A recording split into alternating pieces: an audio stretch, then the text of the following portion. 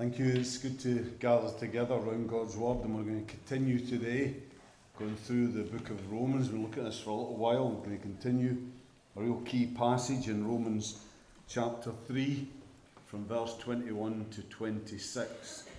I hope you like the new colour scheme, by the way. Some folk weren't able to see, so I hope you can see better now with the stuff. Yep, it's better. Oh, Liz has given me the thumbs up, so I must be okay. That's good to know. Right, Romans chapter 3 from verse 21. And here Paul says, "But now a righteousness from God, apart from law, has been made known, to which the law and the prophets testify. This righteousness from God comes through faith in Jesus Christ to all who believe.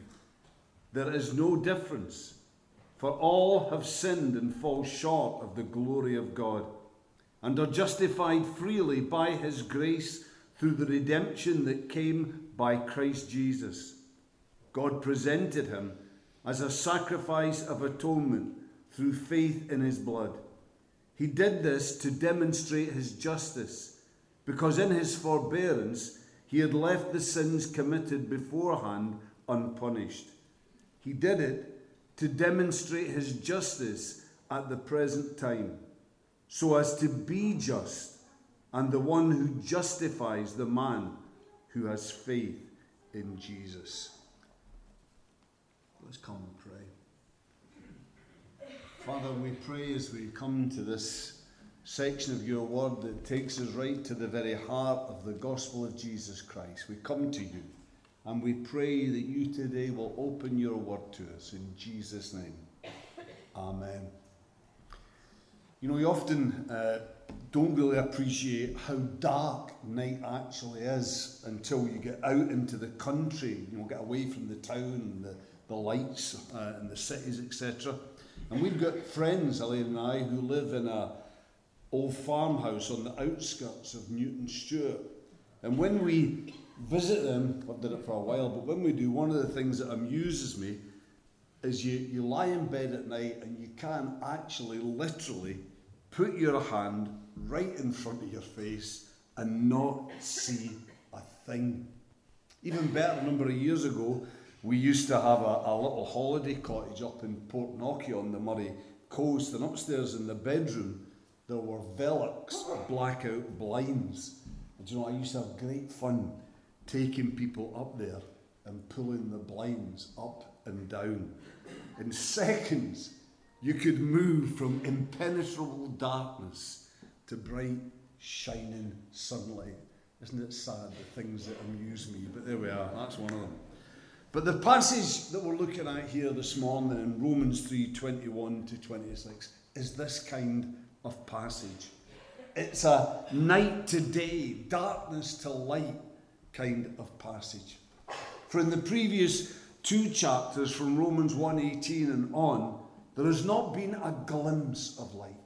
It's been darkness, darkness all the way. The darkness of man's sin, of the obviously immoral pagan, the seemingly moral, upright citizen, and the outwardly religious, all without exception, are sinners and stand before God, judged and condemned and without excuse for our sin. And in fact, verse 23 here, one of the best known verses in the Bible, it really draws together much of what was said in Romans chapter 1 and 2 and underlines just why we are sinners, just what it is that makes us sinners. For all have sinned, it says, and fall short of the glory of God. You see, sin isn't about where we stand in relation to other people. Sin isn't about whether or not we are better than, we live better lives than other people. In fact, it doesn't matter where we stand in relation to our fellow men and women. It doesn't matter if we are the most moral and the kindest person on the face of the planet. It doesn't matter. For sin isn't about where we stand in relation to other people, the human pecking order. Rather, sin is about where we stand in relation to God. For God made us, you see. to know his glory. He made us to share in his glory. God, who himself is totally pure and good, spiritually and morally, perfect and holy, he made us, men and women, with the potential to walk with him in his holiness, to share in his holiness. But we chose instead to rebel against him. We chose, instead of living under his lordship, to take charge of our own lives, to go our own way, to do as we decide. It's this that makes us sinners. Not where we stand in relation to our fellow humans, but the fact that we fall short of the glory of God. Handley Moule, a well-known Bible teacher of an earlier generation, he puts it like this: the prostitute, the liar, the murderer are short of it. That is God's glory. But so are you. Perhaps they stand at the bottom of a mine and you are on the crest of an Alp, but you're as little able to touch the stars as they. That's the darkness. But here in Romans 3:21-26, the light comes bursting through. The light of God's grace made available to all through faith in Jesus Christ. Verse 21 and 22 here is really the equivalent of the light switch going on. But now, Paul says, a righteousness from God apart from law has been made known, to which the law and the prophets testify. This righteousness from God comes through faith in Jesus Christ to all who believe. Now, let me just make it clear that it's almost impossible to overestimate the importance of these verses. In terms of Paul's theology, in terms of our Christian understanding of the nature of the gospel. Cranfield, who was the professor of theology at Durham University and who's written what is widely acclaimed as the finest of all the commentaries on Romans, he says of these verses that they are the centre and the heart of the main section of Romans. And Leon Morris, another Bible commentator, he goes even further, for he suggests that this may be possibly the most important single paragraph ever written. And the reason why this paragraph is so important is because it introduces a concept that is key to Christian faith and experience. Justification. The Christian doctrine, the Christian teaching of justification, which is what, from these verses, we're going to look at together now, beginning with justification, a definition. A definition. Now, where we have to begin here is by understanding that justification is a technical legal term taken from the first century law courts. It's about the pronouncement of a judge, and it's the opposite of condemnation. It's our not guilty, but it actually is added on. It's our not guilty plus. It covers more than that. It means more than that. It's about acquittal. It's about vindication. It's about being declared right or innocent. In fact, the word that we translate justification and the word righteousness, righteous, are rooted together in the same basic Greek word, which is actually very relevant here, because in these verses, Paul makes absolutely clear the essential connection that there is between God's righteousness and our justification. That is, that we are justified because of God reaching out to us and giving us the gift of his righteousness. John Stott, who's, I think, at his best in looking at these verses, he says here, the righteousness of or from God is a combination of his righteous character, his saving initiative, and the gift, his gift, of a righteous standing before him. It is his just justification of the unjust, his righteous way of righteousing the unrighteous. God justifies us then by willingly giving us as a gift of his righteousness a righteous standing before him. So you see, justification is more than forgiveness. It is forgiveness, but it's more than forgiveness. And I think many Christians need to learn that. That when you become a Christian, it's not just that the negative is dealt with. It's not just glorious as that is, that your sins are dealt with. But more, you also become a wonderfully new person. You gain a wonderfully new status with God. We come into a restored new relationship with God. We come into a place where he is ready to pour his blessings and all his favour upon us. It's as if by this act, the doors of heaven are opened up to us, and God's ready to pour his grace, pour his riches and resources and power into our lives. The trouble, I think, with too many Christians is that we stand forever in the doorway. We receive forgiveness, but we don't then go on to lay hold of the riches that God has for us, the resources of heaven made available. So justification is more than forgiveness. It's about coming into a whole new righteous standing with God.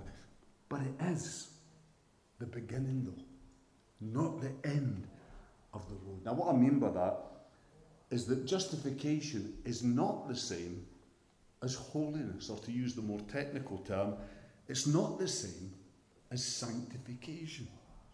You see, justification we receive as a gift the moment we put our trust in Christ. This is how God now sees us in Christ. And this is what we will be at the end of time in heaven in Christ. Holiness, though, is a process. Holiness is a process whereby faith, trust, and obedience, where we are called to live lives that are Christ-like. We're called to live lives that are more in line with that status that God has given us. As Paul puts it in Philippians 2 verse 12, we're called to work out our salvation. Now, I think this is an important distinction to make, because there were people around in Paul's day who called themselves Christians. And sadly, I believe we see variants of this in our own day. There were Christians around who thought that because they were justified in Christ, because they now by faith had this righteous status in God's sight, that now this meant that they could live however they wished in this life, that they could sin as much as they wanted, because this is how God sees them. But you see, what Paul makes clear elsewhere in the book of Romans, especially, particularly in Romans chapter 6, is that once we put our faith in Jesus, God gives us, God plants in our hearts a new desire to be holy, and he calls us to holiness. Romans 6:12 puts it this way. Paul says, "What shall we say then? Shall we go on sinning so that grace may increase?" And he says, by no means. We died to sin. How can we live in it any longer? You see, what Paul's saying is that it's absolutely spiritually abnormal for a Christian to live an unholy life. And either that person is a backsliding Christian, or they're not really a Christian at all. So that's the definition then of justification. It's God willingly giving us as a gift of his righteousness a righteous standing before him. But let's move on to look at justification, its source, and that is the grace of God. It's the grace of God. As it says in verse 24, we are justified freely by his grace. You see, what this makes clear is that this new status that God gives isn't about something that we did or that we can do or earn. It isn't something that's about our merit or our work, something we deserve. It's never that, because our sin, our choice to sin, that's now rooted and at the core of our being and that touches and taints all that we do and all that we are, this sin that separates us from God leaves us also incapable of doing anything about our own situation. And so you see, God acts. God takes the initiative to save us from what would be our deserved fate of condemnation. And let's be clear here, let's be very clear. It's not that in a sense Jesus comes and does what the Father was unwilling or reluctant to do. It's not that. No, this decision to save us by giving us as a gift this new standing before God that we could never warrant or deserve, this gracious, that is totally undeserved act of love is rooted in the heart of the Father. Yes, it is. But it's not that Jesus came unwillingly. Far from it. He came voluntarily. And he gave himself freely. But he did it in response to the Father's initiative. But the two were joined together. Jesus says, his words in Hebrews 10:7, "Here I am, willingly. I have come to do your will, O God." The initiative of the Father. So yes, our status, our standing before God now in Christ, if we are his by faith, is a gift of God's grace. A gift of his grace. It's God loving, God stooping, God coming to our rescue, God giving himself generously and freely in and through Jesus Christ. Next we're going to move on to look at justification, its grounds, and that is the cross of Christ. But you see, the big question is,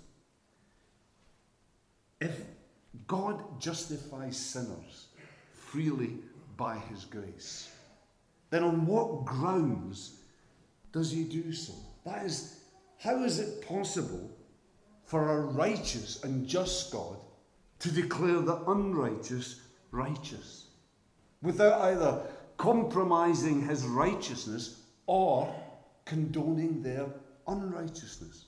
I mean, right throughout the Old Testament, God repeatedly, again and again, tells his people that they should justify the righteous and they should condemn the wicked. Why Proverbs 17:15 actually declares, acquitting the guilty and condemning the innocent, the Lord detests them both. And in Exodus 23 verse 7, God says as clear as you could want, he says, I will not acquit the guilty. So how then can God do what he forbids others to do, what he says he will never do? How can he do it? It's only possible because of the cross. Only the cross. And what God did for us in the cross, Paul explains here by using three expressions that are now treasured by all true Christians. The first is redemption. Verse 24. That God justifies us freely by his grace through the redemption that comes by Jesus Christ. Now, if justification is a legal term taken from the law courts, then so redemption is a business term taken from the marketplace. In Old Testament times, and still on into the world of the New Testament, this was the term that was used when slaves were bought in order to be set free. In fact, not that long ago, it might still continue. In places like Sudan, Christian relief agencies were actually involved in buying back Christians in just this way who'd been caught and enslaved by Muslim militias. They were involved. They paid a ransom. They paid a redemption in order that these Christians might be set free. Well, so you see, we too are slaves outside of Christ. We're enslaved to sin, held in the power of the evil one. But Jesus paid the price for us. He did it.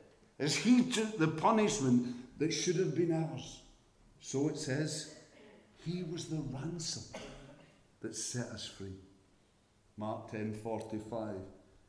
It says there, the Son of Man did not come to be served, but to serve, and to give his life as a ransom for many. The second key phrase here is found in verse 25. It says, God presented him as a sacrifice of atonement through faith in his blood. Now that phrase, sacrifice of atonement, that is, sacrifice that makes us one with, that's what it means. This is translated in the AV as propitiation. But I want to say, don't be put off by the fact that that's maybe a kind of unusual, complicated sounding word, because what it basically means, is to do something to make an angry person happy again. And in the pagan world of Paul's time, this was a well-known term among pagans. Pagan gods who were angry had to be appeased and made happy. They had to be propitiated, or their worshippers were in mortal danger. For example, in the Greek legends, stormy seas kept Agamemnon from setting sail. And so they decided clearly the gods were angry. So his own daughter, Iphigenia, was offered up as a burnt sacrifice.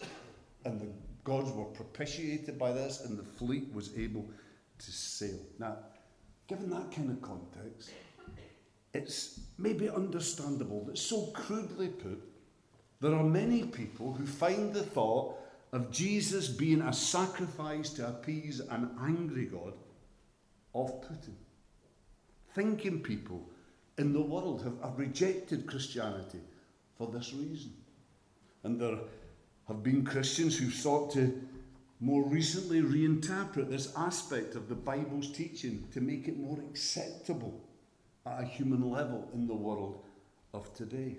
Like, as I've mentioned before, my friend from Spurgeon's days, Steve Chalk, who I quote, wrote in a book not that long ago, he described the cross and this idea of the Father being propitiated by the sacrifice. He described it as a form of cosmic child abuse. A vengeful father punishing his son for an offence he had not even committed. Understandably, he says, people both inside and outside the church have found this twisted version of events morally dubious and a huge barrier to faith. Deeper than that, however, is that such a concept stands in total contradiction to the statement, God is love. If the cross is a personal act of violence perpetrated by God towards humankind, but borne by his Son, then it makes a mockery of Jesus' own teaching, to love your enemies and to refuse to repay evil with evil. And so you see, Steve's view of the cross now is that instead of it being an atoning sacrifice of God's Son, instead of it being a propitiation, that it is instead a symbol of love. It's the greatest ever example of love. Now, I want to say to you, all of that is simply classic liberalism. And my response to Steve, in all respect, would be to say, Steve, as I suspected, you weren't always listening at lectures. Because looking back, in his early days, he was a great evangelist, but Steve's preaching on the cross, often in a crude way, centred very much on the physical suffering and punishment of Christ. The very thing that he's now uncomfortable with. He's actually uncomfortable with his previous self. And it seems to me, and again I say this with respect, that he seems not to have ever really understood the cross properly. His problem isn't so much with what the Bible actually teaches, but with his own misunderstanding, misinterpretation of it. And to those others, Christians and non-Christians, who have problems with the thought of Christ being an atoning sacrifice, a propitiation, what I would want to say is, if that's where you are, then you don't understand the glorious perfection that is God's holiness. That he is blindingly, totally, absolutely pure and good. And so then, in the light of that then, you do not understand the awful seriousness of our sin. You don't. No, nor do you understand the difference that there is between the so often self-centered, irrational anger of man and the righteous, just, holy wrath of God. And certainly, you do not understand the depths of God's love. For you see, the facts are that while Paul is using the term propitiation and using a term as he did so that first century readers would understand, yet he didn't take this on wholesale, uncritically. No, he took this and adapted it, changed it in order to fit the Christian context. Because you see, there is the world of difference between the first century pagan understanding of propitiation, of atoning sacrifice, and the Christian understanding. The world of difference. For instance, the pagan gods are angry because they're moody and ill-tempered. Their anger is irrational, and often it's out of all proportion. In contrast, our God's holy wrath is the result of his righteous, just reaction. The reaction there has to be to sin and evil. He must react to this. God must, or there would no longer be righteousness and justice. There'd no longer be a distinction between good and evil in our world. And then further in the pagan system, it was up to human beings to do something, to make some sacrifice in order to appease the gods and start again. But you see, the Christian position is that as sinners, we can do nothing to deal with our sin. We don't have to do it. We cannot do it. So what we could not do, God did. Such is his amazing love that he sent his Son to die in our place. That's love. And freely and willingly, the Son did this because he loves us too. Far from it being the Father abusing the Son, rather the Father and the Son were united together in the most wonderful act of love. Because let's be clear, it wasn't just Jesus that suffered as he hung on the cross. No, as God the Father saw the one who he'd known and loved for all eternity, loved with a perfect love, as he saw him, his Son, there, as he saw him hanging, suffering, to pay the price for sin, and the Father's heart was broken, I believe, in a way that we could never understand. But the Father and the Son, they were willing to pay that price, to bring us back into right relationship, to win for us again a righteous standing with our God. Such is the love of the Father and the Son. The third term that Paul uses to explain how God has made it possible to justify, to give us this new righteous standing, the third term is demonstration. For as it's made clear here by Paul, the cross is, as well as everything else that it is a demonstration. A demonstration of God's justice. Verse 25 and 26. God presented him as a sacrifice of atonement through faith in his blood. He did this to demonstrate his justice, because in his forbearance he had left the sins committed beforehand unpunished. He did it to demonstrate his justice at the present time, so as to be just and to be the one who justifies those who have faith in Jesus.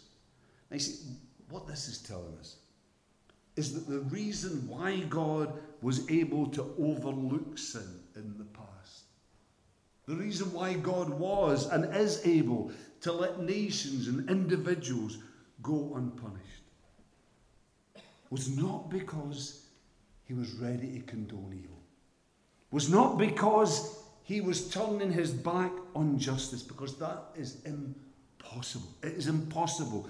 Justice is at the heart of who God is. He is a just God. No, but rather, he was able to let these things to some degree go because he knew that ultimately he was going to act, to deal with the sin, to punish this sin in the death of his Son. And so in the cross then, God has acted in the cross to demonstrate to all men and women, to demonstrate to every generation that he is a just God who must act against sin, which he did in taking the punishment that was ours, in paying the penalty of our sin in Jesus Christ. So yes, the cross is a demonstration of God's justice. So how is God able? How is he able to justify sinners?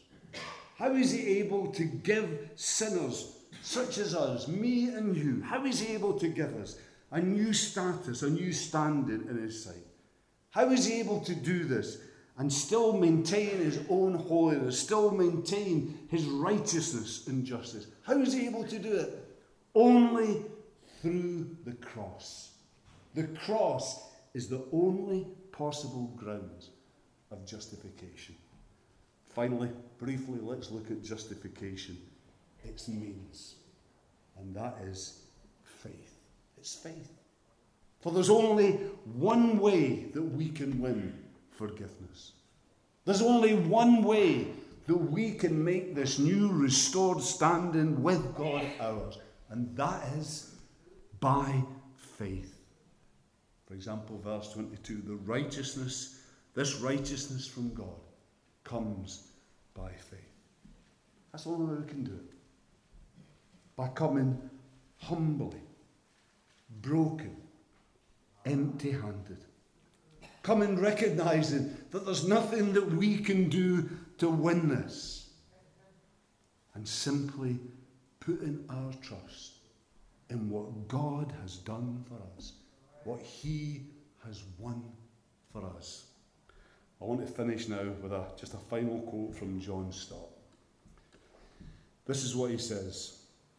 Through the sin-bearing substitutionary death of his Son, God has propitiated his own wrath in such a way as to redeem us and justify us and at the same time demonstrate his justice.